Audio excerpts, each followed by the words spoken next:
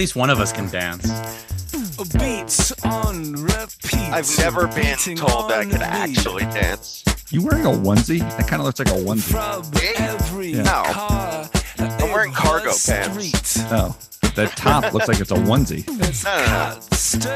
It's just a fleece. This reminds me of the guy at the wedding with that light up suit on, Brandon. That was so ridiculous. Heartbreaking beats on repeat. COVID on repeat. On repeat. Sadly. Podcast on repeat. Hopefully the topics this week aren't too on repeat.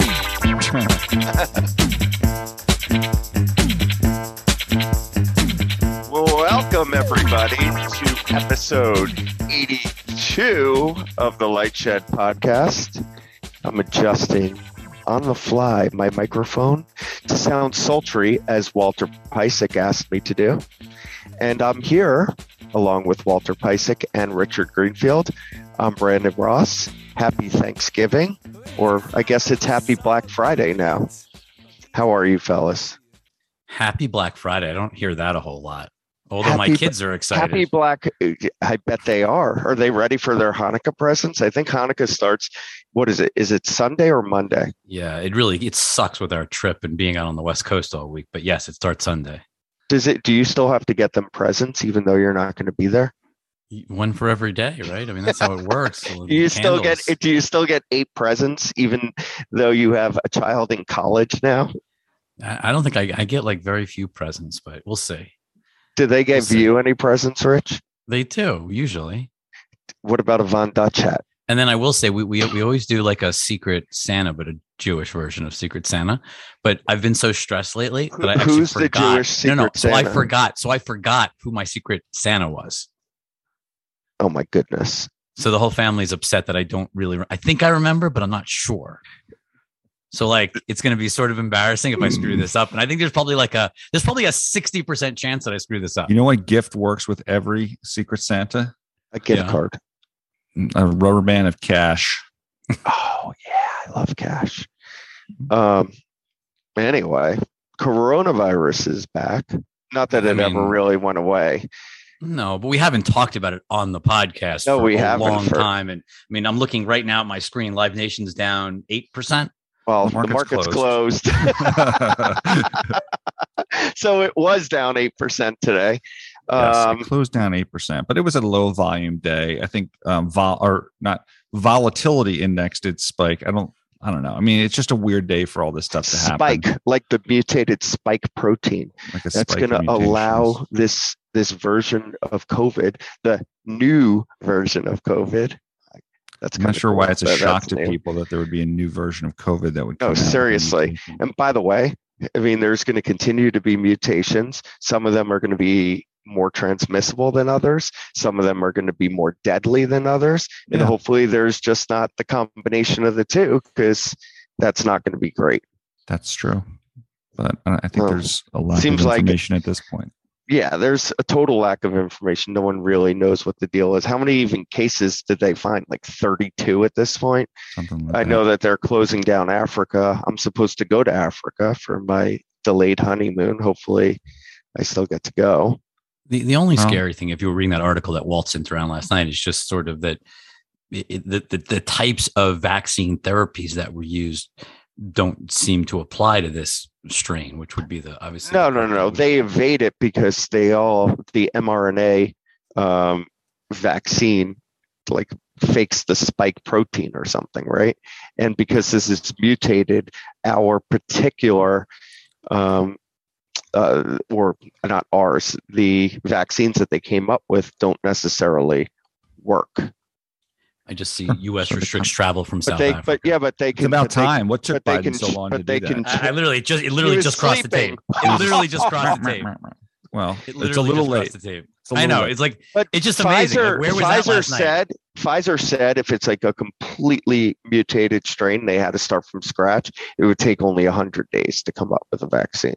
Yeah, and who knows what other? I mean, I heard someone talking today, a doctor, not like some random thing I read on the interwebs, but talking about how sometimes mutations will have less transmittability because of the number of mutations. So we'll see. It's early. But again, to Brandon, your point, yeah, it's going to happen. I mean, it's just this is the rest of our lives, unfortunately. Well, we try to put things in the past. Right. Well, we try to put things at Lightshed into the past. One thing that has just never died, as much as we've tried to get it to go away, is this little company. We never tried to make a company go away, Rich. So you shouldn't say that. There's definitely not. We didn't. We tried to make Vonage go away? Well, I only made it. I wanted it to shrink quite a bit. That's for sure. I think the company morphed over the years, but yes. What's more interesting, I think, about Vonage, Rich, is anytime that you've appeared on Bloomberg, Tom Keene, who's a great host, guy is hilarious. He's part of his introduction for Rich Greenfield was, Rich Greenfield, many years ago called Vonage. Blah, blah, blah. Like, I remember when Rich Greenfield put a cell on Vonage. That. It's a much higher pitch, Brandon. It is.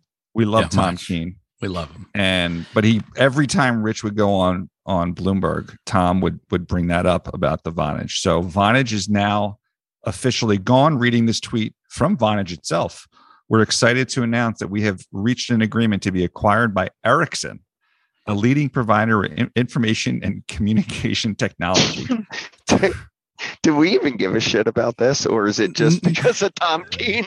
It was really just because of Tom Keene and just the history. And it's a very slow news week. But also because Kathy Wood, when she was defending Zoom plummeting, was saying that basically Zoom is going to blow away all these comm equipment companies and going to disrupt everything because no one's going to use Cisco or anything else because of Zoom. Zoom's replacing everything. So, but sticking on funny or sort of shocking is we're going to shift gears into Carl Quintanilla, who tweeted out. This is, I guess there was a downgrade. I think it's Quintanilla. Quintanilla?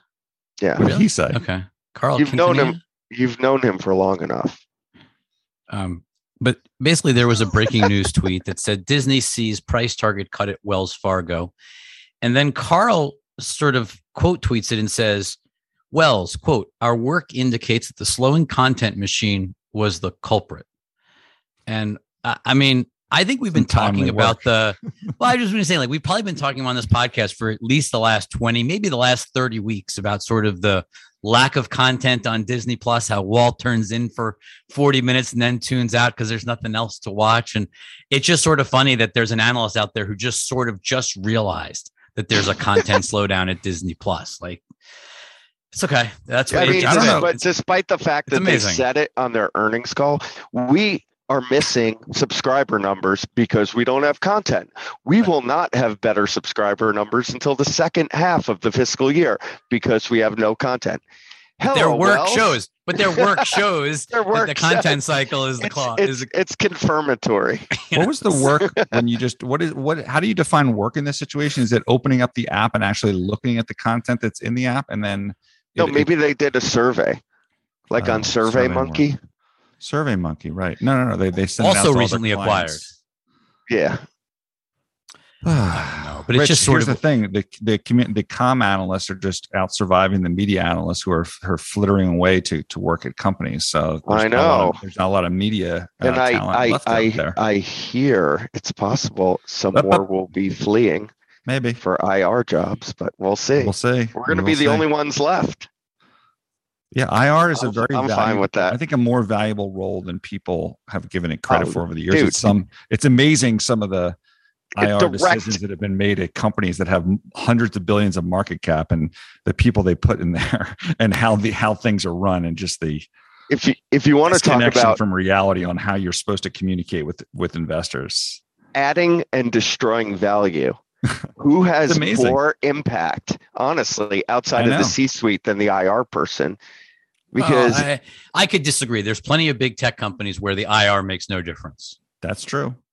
Like literally, they could make it, but they could make a difference. In a lot of companies, if it makes a couple of dollar difference on a stock price, depending on the size of the company, that's millions to billions. But Rich, maybe not making difference is the key, as opposed to proactively just being bad at what you do and select people on calls and are just kind of super defensive on whenever you're I know everyone is waiting for the scorecard, emails. Walter. Everyone is waiting for the scorecard. We're going to keep dialing up the pressure. By the way, on that. Every IR person now loves us because we just said they deserve a raise. I don't know. Well, that's true. Right? But not every. This is That's- a more Hold on. important job than people realize. Brandon, that's like saying every research analyst liked it when MiFID came. Well, not really. Fair The enough. ones that add Yeah. value to get paid, maybe, but the other ones, not so Okay, much. So let's Yes. stick on this theme of content on Disney Plus, because this is what someone just figured out. So to this point, there's a bunch of stories that basically Thanksgiving 5-day weekend box office is pretty weak. The Variety article literally says this holiday is shaping up to be far quieter than past ones, a sign that COVID-19 continues to depress ticket sales in the U.S. despite the widespread availability of boosters and vaccines for younger children. And I think that's sort of the crazy point here is that vaccines are in, boosters are in, more and more families are getting vaxxed. Yes, probably This more is one shot than before two. the new variant. Sure. also. Yes, I totally. But here's the key. Disney went out on their conference call and said, we don't have a lot of content. We're going to be very weighted towards end of 22, as Brandon just said. But they have content. Like Encanto could have been on Disney Plus. They chose like the last few animated movies, Soul. I'm drawing a blank on the one last summer, but like several of their movies have gone direct to SVOD, where they've basically just put up all of the family titles. This is the first big one that they brought back and did it a traditional theater rollout exclusively in theaters. It clearly didn't work. This is a movie that cost $120 million, $40 million US, maybe 70 globally for this weekend. They're going to just take a bloodbath. What do you think the multiplier is on that? Like 2.5? I mean, it's the holidays, but like young families aren't going. Like, look, if it gets to 100 million, that's going to be a big number domestically. Maybe it does 250 worldwide. I mean, for a Disney animated movie, that's horrible. And Maybe you can say, so maybe they're still testing the market, Rich, and they're going to see this stuff and lessons learned. Yeah. And Well, that's kind of what they said they were going to do, right? I know, but we've had 3 Marvel movies sub 500 million. Yep. Right now we have Encanto. We're going into West Side Story. Good luck with that. I mean, some of this is quality of content. I forget which one of those producers was talking about, how movie content's better than streaming, or maybe that was David Poland arguing with me on Twitter. But I mean, I'll look at the recent Hawkeye that was just released, and it's really good. I mean, it's better than Eternals, and so I think there's kind of a blur between how you define good content. Dune, I said, obviously not a Disney product, but Dune was phenomenal, and I enjoyed it at home. And certainly, if you put out content like that streaming, that's certainly gonna be helpful for them. Well, that is a perfect segue, Walter. That was perfect, because our next slide is about Dune and HBO Max, because there's a tweet out here. HBO Max is offering up free movie tickets as a carrot to get its monthly subscribers to switch over to the annual plans. The annuals are about 16% cheaper than the monthly plans. The new offer suggests that Warner Media is at least slightly concerned about elevated churn in 2022 once the same day streaming releases end. So Dune, which you did watch, that was a day and date release. So for its first 30 days of release, it was not both in theaters and on HBO Max at no additional cost. That comes to an end with The Matrix. I don't know if you saw the preview the other night during football, but looks awesome. But The Matrix in December will be the last title that goes day and date on HBO Max. Then next year, back to a 45-day window. Now, I say back to a 45-day window. That is obviously all takes into account whether COVID gets worse and all of that. Who knows? But just like Disney, they're basically going to an exclusive window for titles. I just thought what was interesting about this is that, yes, getting you to an annual plan certainly reduces the risk of churn. It just seemed like I got this offer. I've been an HBO subscriber forever. You would just think like that there'd be some cohort analysis to have some understanding, right? Like, who should you offer these to? You're basically saying that their digital marketing isn't sophisticated yet. That's two things. One, people who can afford to pay. Maybe I'm overgeneralizing, but if you can afford to pay an annual plan fee up front, this is the Netflix. You probably have enough money, to pay the monthly fee, right? That's what you're basically says, You're basically giving your best customers, your highest net worth customers, a discount, so they don't churn. But they probably were the least likely to churn anyway. If your if your content's falling off a cliff, but HBO is definitely not falling off a cliff. I mean, they've got some huge content coming next year. It just seemed odd. And look, Andy Forsall, who is basically the GM of HBO Max, was very nice. He responded on Twitter and basically said, look, we're running lots of tests all the time. This is just one of a number of tests. And so, look, I guess it's great that they're testing. To your point, Brandon, I think it's just surprising that they're not figuring out who is least likely to churn when they run tests like this. I mean, the most interesting part of the whole thing to me was the fact that it was movie tickets that they were giving away. Yeah. Because those are something we're dying was that to have. like kind of part of the settlement? Maybe. Yeah, that when they got the shorter windows and worked with the movie theaters and everything else, and we'll drive people there by doing a promotion where we give away free movie tickets. Maybe. I mean, who knows? I mean, look, there's so much content. I mean, I was watching this Von Dutch, this Curse of Von Dutch. Brendan, I don't know if you've seen it. I haven't seen it, but I definitely had a Von Dutch hat back in 20 years ago or whatever. I knew nothing. Ago. I knew nothing about this whole story of how crazy it is. And after watching it, I almost need to watch the show again. It's only 3 episodes. It is so insane. Like murder, trial, like just, I had no idea. But to Walt's point, like it just shows like there's great content everywhere. I know everybody, we got a lot of people, I'm sure, who are excited. I know you two are to watch the Beatles documentary, which came out yesterday as well. I forget whether it came out Wednesday or Thursday, but the Beatles documentary is out. Rich, you were trolling it on Twitter saying that, oh my God, I can't believe anyone didn't watch it. It was Thanksgiving. Like you watch football on By the way, and he's like, I can't believe it's not number 1. Yeah, and it's been a day. It had come out like 12 hours earlier. Meanwhile, it's already up to number 3, and it's 2.5. The first episode's like 2.5 hours long. And like, I was pushing back on Loki. Stop picking on people who are smaller than you, Rich. Hawkeye went to number 1 like instantly. It's 30 minutes. And it was there before Thanksgiving, and it's, and there's a very strong Marvel people out there. I partially include myself in that, I can just tell you how I looked at it. Like, I want to see Marvel first because there's spoilers, and like you want to be able to talk to people about it. There are other Marvel people. There's not going to be fucking spoilers in the right. There's no urgency to see this. Yeah, Get Back is going to be he though. Yeah, there's no doubt. I mean, I want to see it. Springsteen was on HBO. It's like, okay, I didn't have to rush out to see Springsteen when he was on HBO, but it was fucking awesome once I got to it. Wasn't Springsteen on Netflix? Or Netflix, whatever. It was on Netflix. They're all the same thing, Rich. While we're talking about Rich, that's the problem. Hold on, Brandon. Stop, Brandon. Because Rich was just like trying to troll me on that. Like, yeah. I'll troll you right fucking back. I didn't even know it was on Netflix. So what does that say about Netflix? Ooh. Boom. Shit. What it shows you is there is so much goddamn content out there that getting to a movie theater is getting harder. The bars By the way, higher and higher. I love that. That's what it says. That's what it fucking says. That's what it says. Not that it will ever matter for AMC stock unless AMC goes bankrupt, because it's more of a community than anything else. But the point that I wanted to make was expensive community. It is. It's really expensive.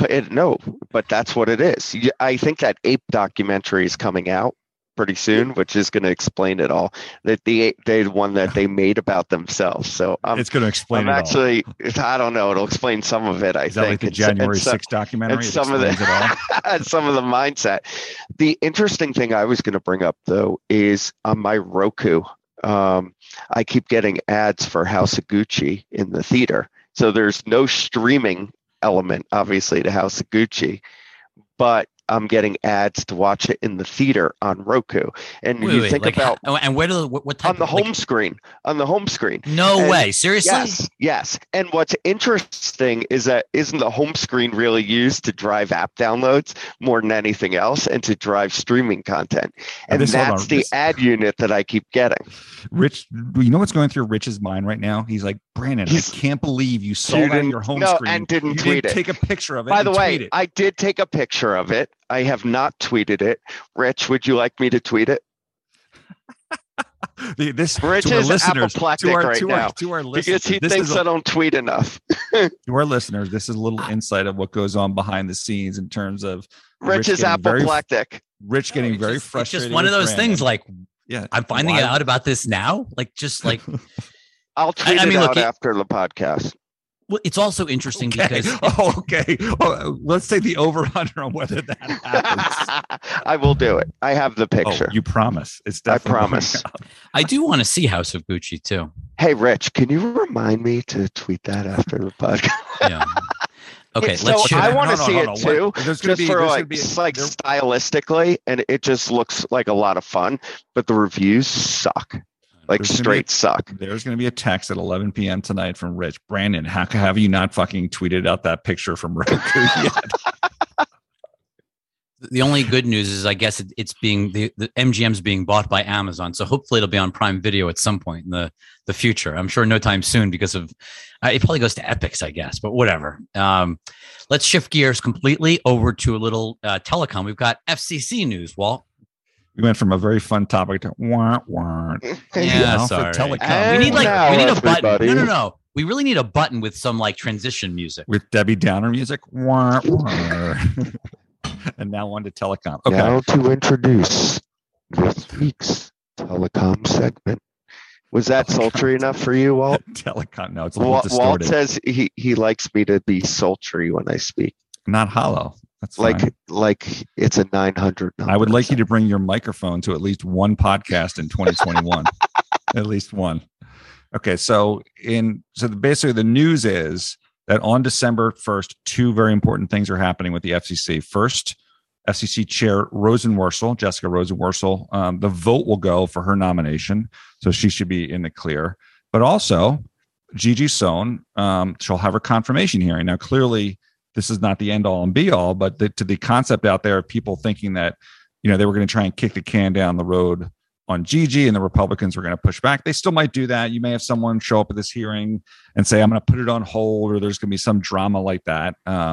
But you still see progress being made on Sohn getting approved as commissioner. And like I said in the last podcast, we're going long Sohn on this, saying that we think she's going to get approved as the fifth commissioner. Well, but wasn't it just last week that people were saying, "Oh, this could get dragged out throughout all of 2022"? Sure. And Yeah, and look, it might getting still, her on the. I know, but getting on the docket this soon is definitely a surprise. 100%, Rich, Okay. because there's only a certain number of what they call floor hours out there. So you wouldn't waste your time with hours on the floor when you have other shit that needs to get done if you didn't think that this was going to get done. Or And had a you're good basically shot at pushing, getting done. right? Because from what I understand, you're pushing other people out of the way, other nominations that need to get through the floor. You're pushing them down and prioritizing this. So And there's clearly, plenty somebody. all you have to do is look on Twitter about all the complaints about Biden and things that haven't gotten done. So this is obviously on the agenda in terms of them getting through. And look, like I said before, midterms are coming up. So now with the FCC getting sorted now, it's not surprising that two things are all of a sudden quickly happening. First, we got Rich. Can I have the tweet, please? Yep, I'm just having a little trouble. Hold on. While he's coming up with that, I tried to look for my picture No. of the I home was screen, just and I having. still can't find it. So if I don't tweet this out later, Okay, so back know to our why. regular scheduled program. Thanks for that diversion. Another Brandon special. Update. Squirrel. So now with the FCC getting sorted, you all of a sudden, you're seeing now FCC commissioners just signed off on Verizon's acquisition of TracFone Wireless. The impact here to the industry is it doesn't happen immediately, but Verizon's going to take that AT&T and T-Mobile traffic, wholesale traffic, and move it onto their own network. And Verizon's never been a viable competitor in prepaid. And so now all of a sudden Verizon is going to be in the mix, probably expanding the distribution of TracFone. So it speaks to what happens in 2022. Again, targeting in part T-Mobile's wholesale revenue, which is also going to get negatively impacted by Dish's moves of that boost traffic from T-Mobile to AT&T with their new deal. There was a second thing that. Well, no, but before you get there, who's the if you look at kind of the tallest or biggest in prepaid, where would this put Verizon now market wise? That's a great question. 26, 34. I think they're probably second in terms of size. But like, again, they had like 5 million users. Now they're going to have like, I think 25 or 30 million users. So it's a game changer. It was basically a rounding error. No one really considered them having any type of brand. So they gives them multiple brands in prepaid. And do you think that they can use it? I mean, they've been so aggressive versus all the others in using content to drive sort of their postpaid. Do you think, I wonder if this changes, like whether they would try to use any form of their content deals to try to inform or to try to drive prepaid since they're getting so much bigger? The primary use of content is to move the ARPU up on the postpaid side of things. So I don't think that you would use content in a prepaid, but you never know. I mean, that could be something. You don't want to move prepaid revenue up as well, but that's just a different type of customer. But I guess if you have a much bigger prepaid base and then you have all of this content in the postpaid base, it's sort of a way to drive that funnel to drive people from prepaid over to postpaid over time. Well, that's talking about conversions and trying to convert customers that you identify as good paying, and you can save the money by moving them to postpaid. So sure, it creates a funnel that AT&T and T-Mobile have drawn upon in order to help to drive their postpaid subs. AT&T discloses that, in terms of what that move is from customers that go from prepaid to postpaid. We strip that out whenever we look at AT&T's growth, which, as a reminder, has been surpassing everyone in recent quarters. So the second thing at the FCC is basically saying, or what happened at the FCC is, you know that the C-band has been delayed because of these what we consider to be bullshit concerns in terms of interference. So it looks like AT&T and Verizon kind of sent up hey, we're going to turn down the power around airports, and then that'll give you a chance to test all this stuff for 6 months. It looks like they're basically queuing up to have the ability to move forward with 5G in January. The FAA says they're going to take a look at it, but you would think that the Biden administration, someone there, will take a leadership role and say, okay, we gave you guys an ability to save face now. Now back the fuck down and allow the industry to move forward. It's the FAA on Friday said, well, we're going to consider this. So you don't know. I still don't think there's some invisible, strong political hand behind this, like we've had in prior issues. So I think this is a good sign for Verizon and their ability to move forward with C-band in January. So if it's a good sign for Verizon, that's obviously bad for T-Mobile, who has all of this spectrum depth out there that was going to be an advantage, as well as Charter, because a big part of using C-band was to go after Charter and Comcast broadband customers. So we'll see how that plays out, but that was definitely a positive sign in terms of, and I think not coincidental that things are moving forward that with Rosenworcel. Like once she can get confirmed and in place and maybe have someone there with her, there's more power to kind of move forward on some of these things, where before maybe the FCC wanted to sit back before it was more clear that they could get these confirmations done. So just more and more signs of competition, FCC getting seated, and a little Charter, Tom Rutledge selling stock this week. All interesting when you put it all together. It's always interesting how these stock sales hit like on Friday afternoons after the market close, or in Rutledge's case, it was the Wednesday before Thanksgiving. It's funny how that works. Just funny. Random. Oh, just random timing, right? Just totally random. Let's shift gears now to Amazon. There was a story out that Amazon is the front runner for two things. One, supposedly they've been the front runner for Sunday Ticket, but there's also this belief that they're going to be the front runner to buy this stake. We don't know how much. I don't know whether it's a minority stake. I doubt it's a majority stake, but the NFL has been trying to sell. We had Brian Rolap on Lightshed Live several months ago. Basically, they've been trying to monetize NFL Network, Red Zone, and NFL.com. So sort of the media assets owned by the NFL, they're looking for a partner, and probably a technology partner that can really help rethink distribution. Right now, things like Red Zone are tied to the bundle. You've got the NFL Network tied to the bundle. And I think the NFL is just really starting to think about how can they best take advantage of those assets. And so what would be interesting, I don't know if it happens, but if Amazon they were already taken, obviously, Thursday Night Football for the next decade.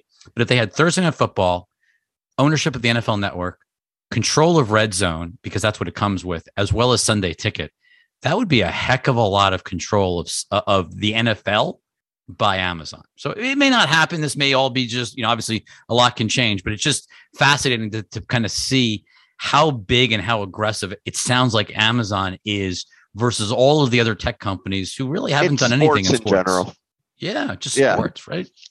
I mean, literally none of the other FANGs or AA FANGs have shown any interest whatsoever in sports rights, at least in a long time. Amazon Who's the F? Who's the F? continues. Facebook. Who? Oh, is it Mang now? Yes, there you go. Well done, Rich.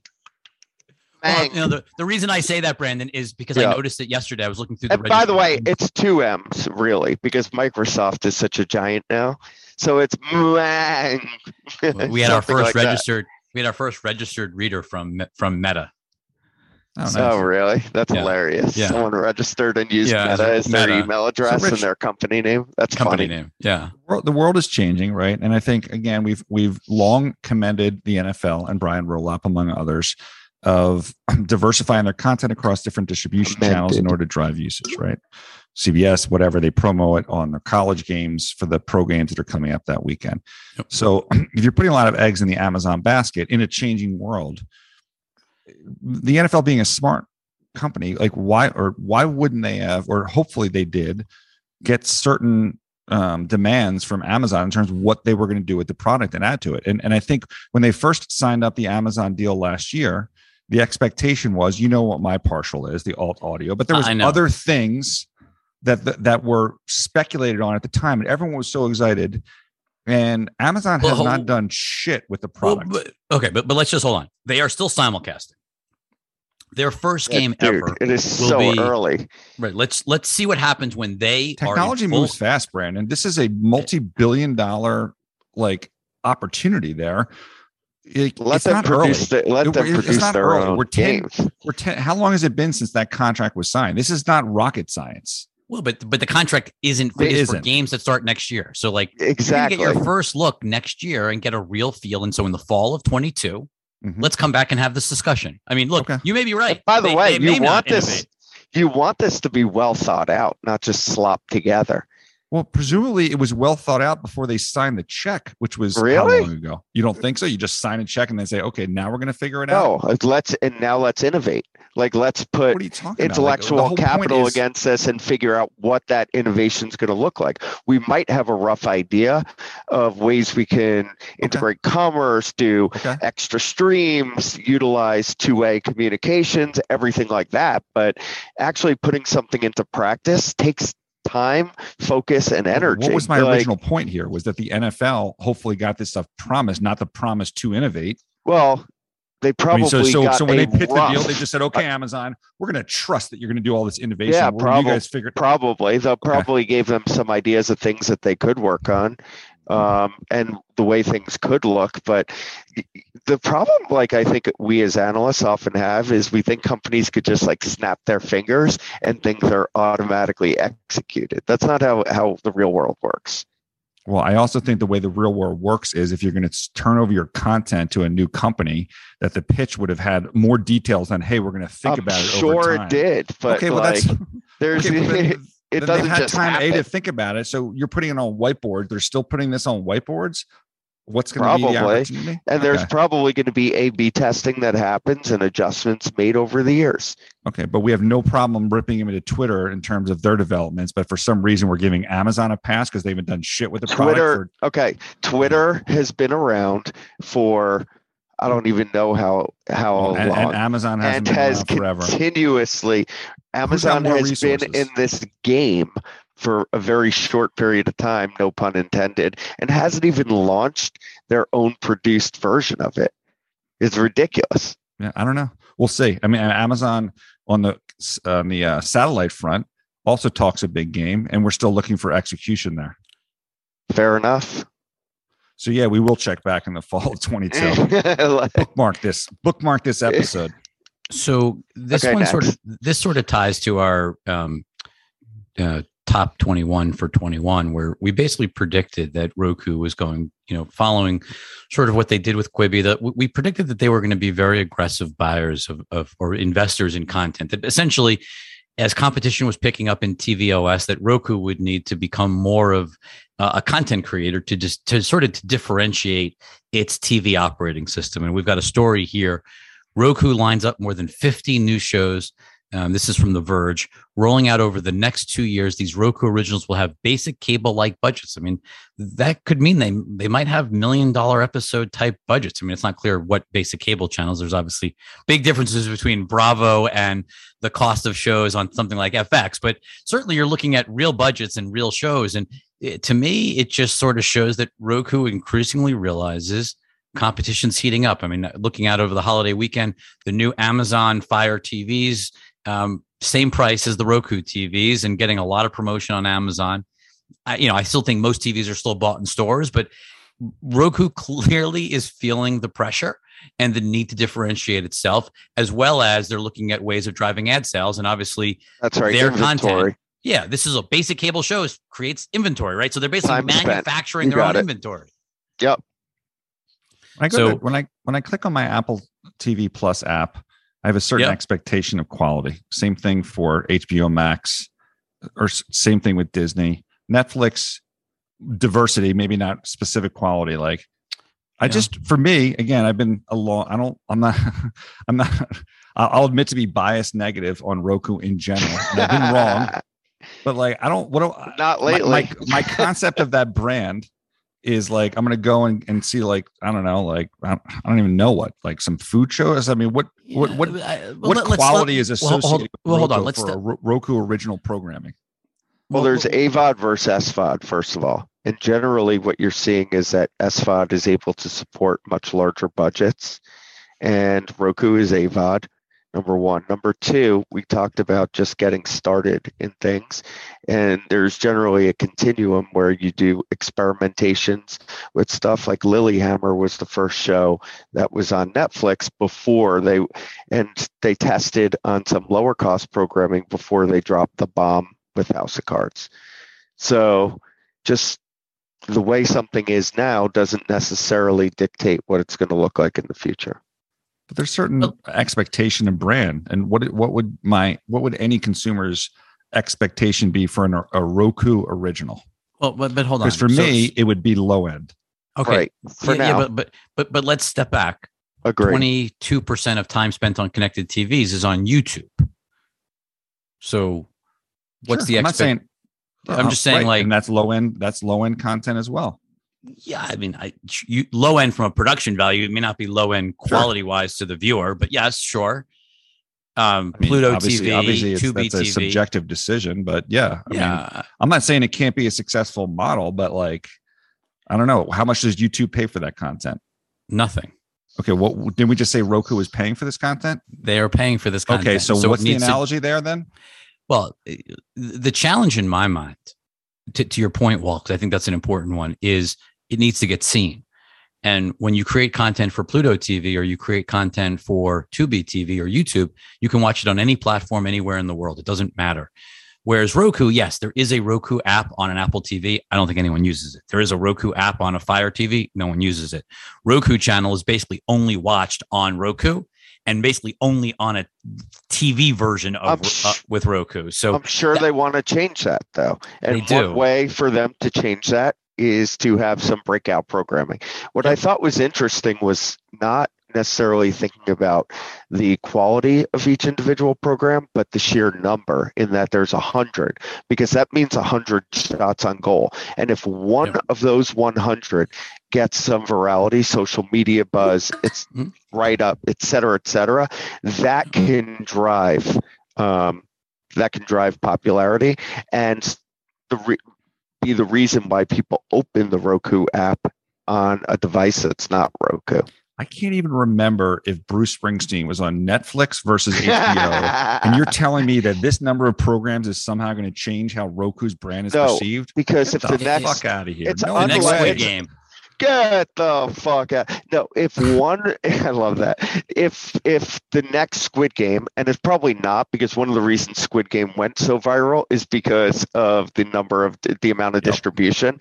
But if the next buzzy show somehow happens to be on one of those 100s, I will open the app, the Roku app, on a different device, because I only have Roku on one television, period. You know, the last time we said that? Quibi. All they needed was one I never viral said that. show on Quibi. I never said and that. It was going to take off. The Yes, reason you did. No, I 100% absolutely did not.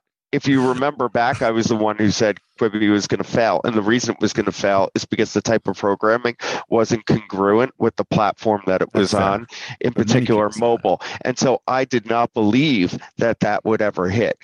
Roku, which is interesting because they the use irony. The irony is, that they used all the Quibi programming, right? But they And did it's actually put it done on quite the big well. screen. They did Yeah, put it there- on there the was big a joke- screen.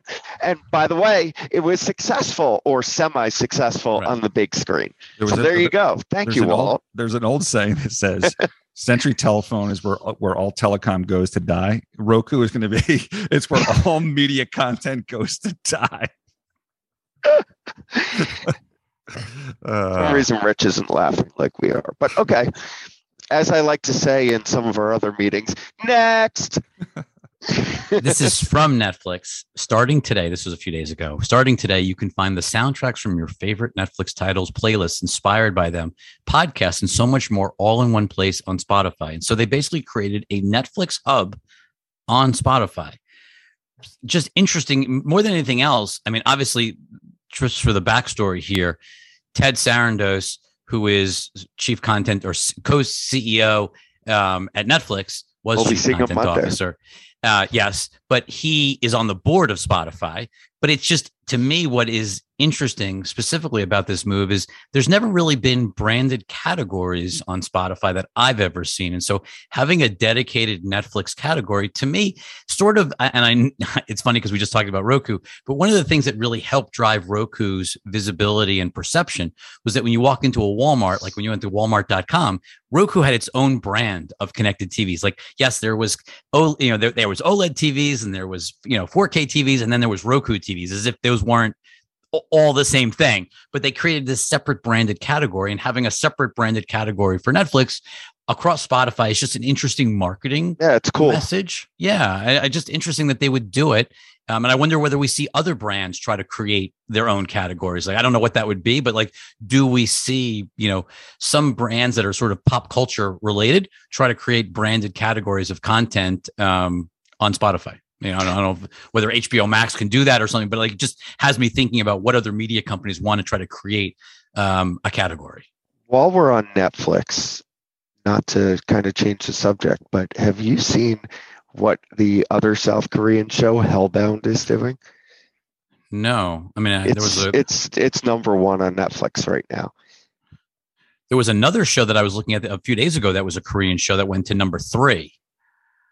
Rich, this little anecdote may tie into what you're saying about Spotify with Netflix in terms of trying to go cross-platform, maybe even to create interest in the product.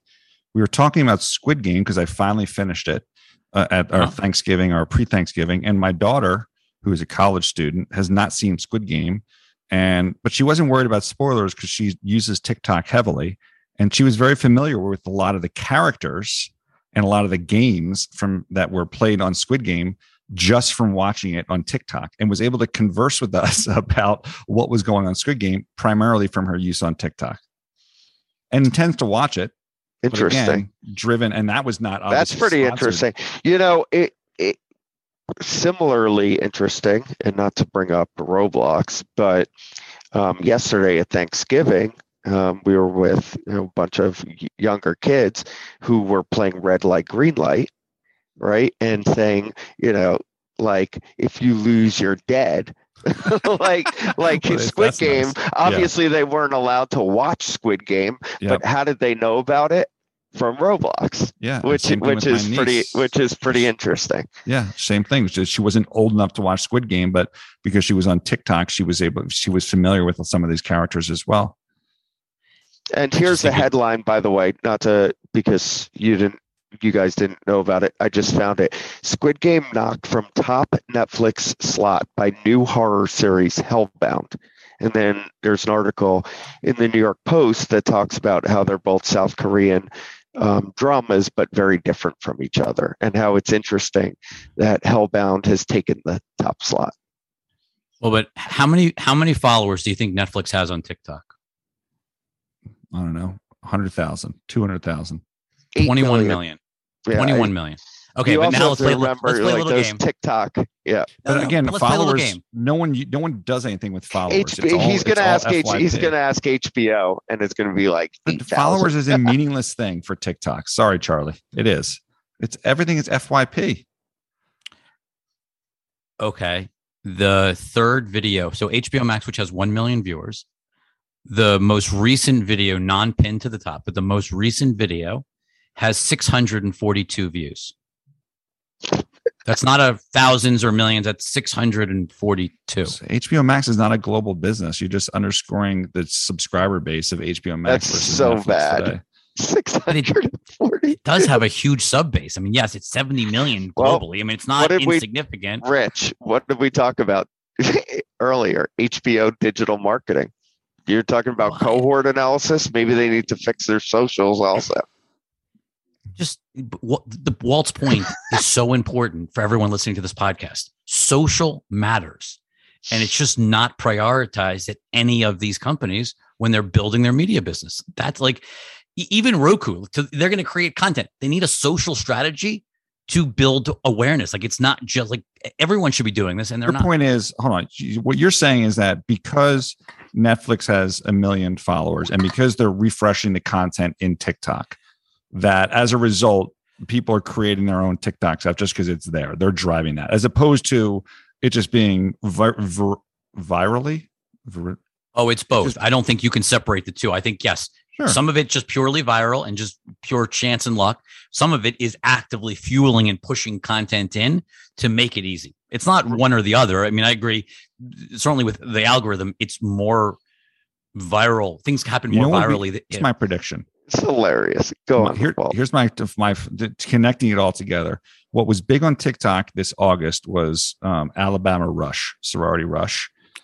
Oh, yeah. My daughter now wants to go to Hannah wants to go to Alabama just because she wants to do Rush. My prediction is there's going to be a reality show about some type of sorority rush next year, which is just going to show that TikTok drove the content the other way, as it does for music and many other things.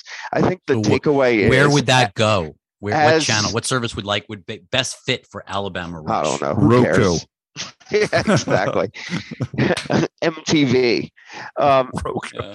Roku or as Viacom. we're now in Web 3 and Web 2 is old media, every media company needs a Web 2 strategy.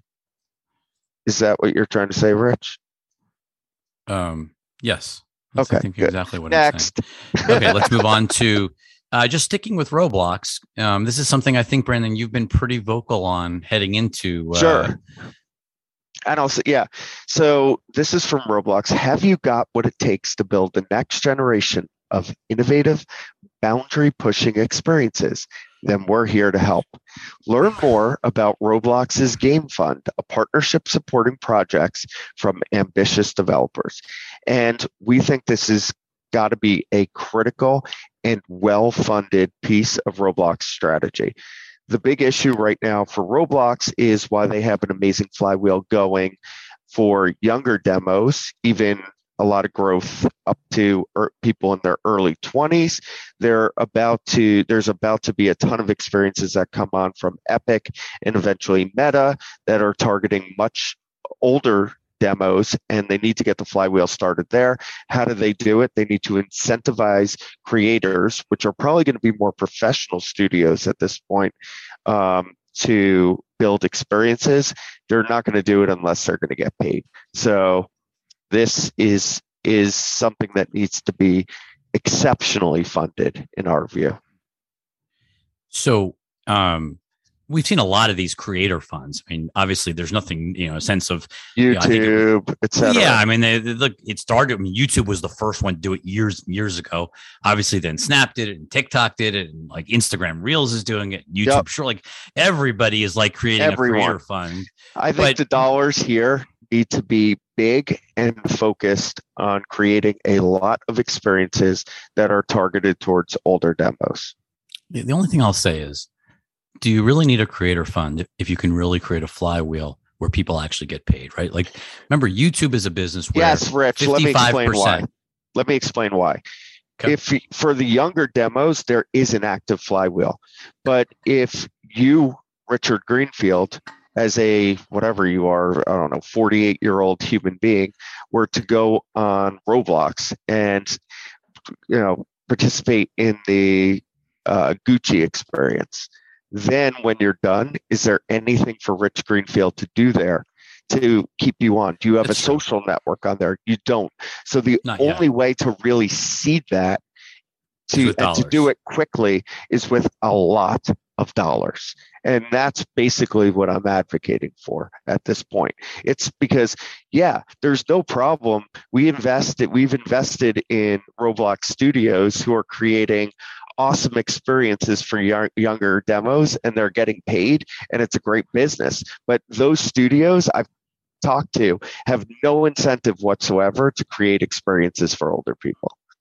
Okay, I feel like we sort of need like a special sound, but I'm going to say welcome to the Web3 portion of the Lightshed podcast. Welcome, everyone, to the Web3 portion. Okay.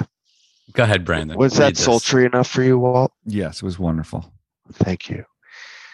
This is from Benedict Evans, who I've actually really enjoyed Benedict kind of speaking and processing Web3 out loud as he's dug very in. Intellectually, honestly. Yes, in a very intellectually honest way. Now, admittedly, Benedict has come at it with kind of a bit of a skeptical eye, but I think a lot of people in Web3 just are as like, does Rich Greenfield. These are the principles of Web3, and crypto prices are going up, NFTs are killing it, and this is an exciting time, and we believe in these ethos. So we're kind of on board, where Benedict has had a real critical eye to it. And he brings up one of the interesting problems / issues with Web3 here. And he says, a puzzle in Web3 UX. It's not that it's complicated and incredibly technical, and that you'll lose your money if you do anything wrong. It's that every previous generation solved that complexity by abstracting and simplifying, and that also meant centralizing. One person's centralized power, sophistication, and freedom is another person's fragmented and confused UX nightmare. For consumers, simplicity wins. This is one of the main reasons that Linux failed totally to compete on the desktop. Square that circle. At some point, does something like this happen? And he has a picture of Netscape and Internet Explorer. And look, that is, all right, go on, Rich. I'll let you speak here because you've thought a lot about this. Well, I just think like there is so much, he's right. There's so much complexity when you decentralize ownership and you let sort of the masses take ownership of everything. And we can extract this to whether it's owning movie company or movie pieces of art or movie productions, TV series, music. You can do whatever you want, but just not having like centralized places where tons and tons of users are going. Yeah, like the whole concept of like Facebook or Instagram, like just Snapchat, like these are centralized locations where people gather. I think the other thing you're getting at, I don't even totally understand the DAO structure. Right. No, but let's just stay on the platform for a second. Like platforms that are owned by everyone, platforms where there is no central platform. Like I made this comment to someone the other day, like, oh, so you make a TV show and where does it go? Like if it doesn't air on Netflix, it airs in this, like there's going to be this decentralized viewing platforms where you watch this content and you pay for it. How? Through transactions per thing, or like nobody fucking knows. Like that's the point. Like you take this to the extreme of like, first of all, it is early, Rich. Sure. But humans like simple. We all like simple. Every time we try to, and at Benedict's point, and a point I agree with, is that centralization makes for a much more simplistic experience. Now, yes. will that change over time? Will there be ways thought out, probably, where you can have both decentralization and simplicity and innovation? Yeah, probably, but I don't know when that day is. Well, and then you take it to the next step of like, look what happened with this Constitution DAO, where all of these people put in a whole crap load of money. Now their money is stuck in this DAO, and they don't even know what happens to the money or what happens to it. Some of it's getting eaten away by fees. I know what happened to it. Most of it was burned on gas fees. And now, the way the DAO structure works is everyone is supposed to kind of have a voice in being able to vote what happens with the remaining money. And there's a certain group, as the Vice article says, there's a certain group of people who who are kind of taking charge and deciding what they think should be done with the remaining money. And other people are upset, and it's complete chaos right now in the DAO. And governance is going to be something that has to get worked out. There probably should be some kind of organized central power in all of these DAOs, because innovation usually happens by founders or small groups that kind of lead the charge. That's why. By definition, you're not going to have a central. You could have a centralized. Well, I think what's been happening in DAOs is there are probably a few people, not probably, a lot of them have this, that have taken that leadership role. But everyone's supposed to have a vote that is in sync with their ownership. And now you have in this Constitution DAO a situation where people are pissed because their voice isn't being heard, because that's the expectation. So I don't know. There's a lot that needs to get worked out. How it works when you're in a group, and just because you have one vote doesn't mean you have to get other people to to agree with whatever you want to do. Like, welcome to the real world. Well, it's just not an efficient way to vote on everything anyway, or on all the main topics. I wouldn't use the word efficient. I'd use a nastier word, but yeah, let's just call it efficient. No. Walt is right. Wake up. This is fucking, it just feels like, honestly, chaos. Like, you're unleashing chaos. That is, this is just a very small example, and it's all because Ken Griffin. You know what? Ken Griffin came in, and that is the troll of all trolls. It is, but it also exposes the problem. Like, it's a great. I honestly appreciate it because it shows the underlying problem. It is so early, though, right? It is so early, and I think that there are probably people who are running DAOs who have, gone back and read government theory, corporate structuring theory, et cetera, read some philosophy in their life that probably understand there's going to have to be a smart governance that's put around these DAOs, just like there is in every other organization in the world. I can't wait till someone creates some type of security where you can short DAOs. Don't be a hater, Rich. Do not be a hater. Because there are a ton of amazing things about DAOs. There are the ability for people to really feel invested in projects and to be able to work on multiple projects at once and have that freedom. There's a lot of amazing things about Web3, but the governance issue is something that definitely needs to get worked out. Netflix should make a movie of Lord of the Flies. I think that would be that was well played, Walt. We have our final slide because the Pysyk house. Well, I was going to say the Pysyk household was watching the Macy's Thanksgiving Day every parade. Thanksgiving, Rich. Every Thanksgiving. And unlike Brandon, when you see something on TV, Walter takes a picture of it. Brandon does not. So I think I did take a picture of it. I'm going to find it, but you don't share it. But that's okay. So Walt took a picture that this is the Macy's Thanksgiving Day parade for our listeners versus our watchers. And it says up on the screen, www.macys.com/NFT. And when you go to the NFT site, you will see that things like the Macy's Thanksgiving Parade tiptoe balloon art right now is being priced at $74,000. So these are real. That's the highest bid right now. It's just weird looking at NFT prices, not ETH, isn't it? Meaning that they're in dollars versus in ETH. Yeah, but that aside, but Brandon, who watches exactly. The no, I understand, and I think it's extremely important that if you want to bring crypto to the masses, you do it in a way that they understand. Right. And using fiat is what they understand. So I'm all for that. But the real reason that we wanted to put this tweet in is because it reminded us of music. Is a donkey, and as some people know, I love donkeys, and it is now the Christmas season, which means it's Dominic the Donkey time finally. Kind of ties in our earlier comments about the importance of investor relations. It does, in a very obscure way. Yes, that very few listening will actually understand. But can we spell it out? No. Yeah, no, I think it's fine. It's just, it'll be, I think they can call us for that. But look, the reality is, it is interesting, though, how NFTs are sort of being jammed into every part of pop culture, and everyone is trying to turn everything into an NFT.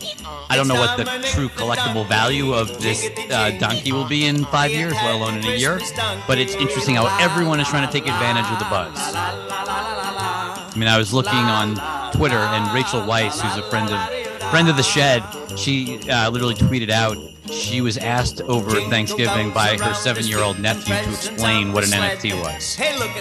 So makes sense. Yeah, like everyone is curious. Everyone's trying to understand right now. I guess DAOs will be next year at Thanksgiving in the governance discussion. Everyone's saying, chickadee have